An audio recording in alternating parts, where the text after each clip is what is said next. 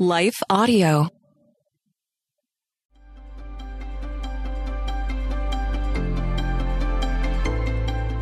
Welcome to the Crosswalk Devotional. We're glad to have you listening with us. Today's topic is living in abundance instead of living in scarcity. We'll return with the devotional after a brief message from our sponsor.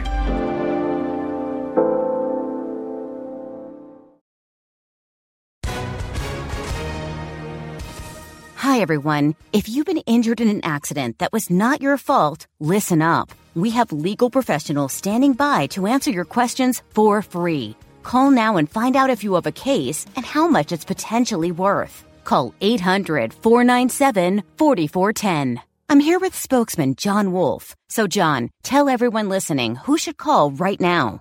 Well, Maria, first off, thank you for having me here. It's always nice to answer the listeners' questions.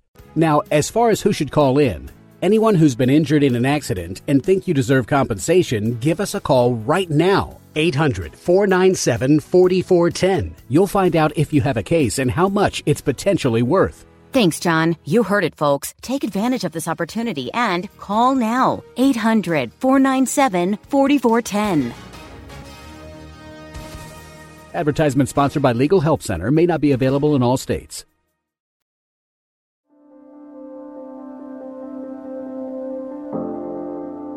Scarcity versus Abundance, written by Betsy St. Amant, read by Emily Hall. And God is able to bless you abundantly, so that in all things, at all times, having all that you need, you will abound in every good work. 2 Corinthians 9:8. I think scarcity is one of the biggest tactics of the enemy today. I know as a mom, I'm constantly navigating my day, feeling as if I don't have what it takes, that I don't have enough resources, that I'm not enough.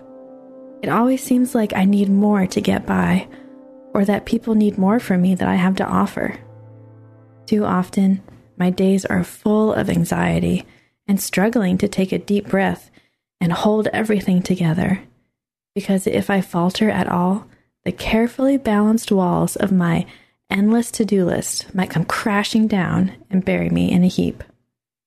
But Jesus made it clear that the thief is the one who steals, kills, and destroys. That would be Satan. Christ himself offers life, and not just life, abundant life. We have this truth to operate from. But how do we really embrace it? Sometimes I wonder if I would recognize abundance if it snuck up behind me and tapped me on the shoulder. Scarcity is much easier to acknowledge. The scarcity of finances, the scarcity of time, the scarcity of energy, that I can relate to. Whether you're a mother of a newborn who is needing your body for nourishment and your waking moments for themselves, or a mother of a teenager who needs your taxi driving skills and your wallet, or a busy career woman whose boss needs her to answer just one more email, I have good news and bad news for you. You're not enough, and you don't have enough. Yikes. But Christ is, and he supplies our every need. Whew. I love how 2 Corinthians 9:8 clarifies so specifically that it's God who blesses us abundantly. It's God who arranges for us to have what we need. It's God who equips us to abound in every good work. It's not up to us. We're not supposed to have endless resources, but Jesus does. In John 4:13-14, Jesus said to her, "Everyone who drinks of this water will be thirsty again, but whoever drinks of the water that I will give him will never be thirsty again. The water that I will give him will become in him a spring of water welling up to eternal life." If you're anything like me, you could probably use a dip in that stream right now, couldn't you? I tend to try to do everything myself. I'm the type of parent who is often guilty of doing the chore rather than delegating it because it's just easier that way. But then I'm also guilty of complaining about doing said chore rather than asking for help. Oops. I all too often start falling back into old mindsets of scarcity. There's not enough hours in the day, not enough money, not enough energy, not enough of me to go around. I spiral into a ball of anxiety and lash out at those closest to me because I feel alone and stressed and overworked. I'm believing the lie of scarcity. But the truth is, God numbered our days and planned them before the foundation of time. Psalms 139:16 says, "Your eyes saw my unformed body.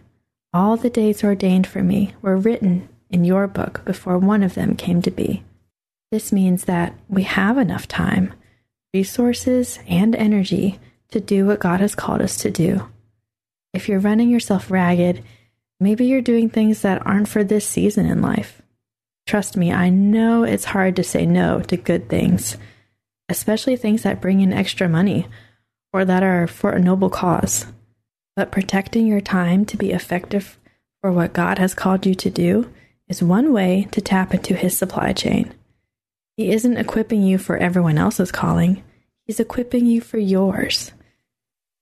So you can change another diaper and make another bottle to the glory of God with as much energy as you require. You can drive that taxi full of teens to the glory of God and have patience aplenty en route.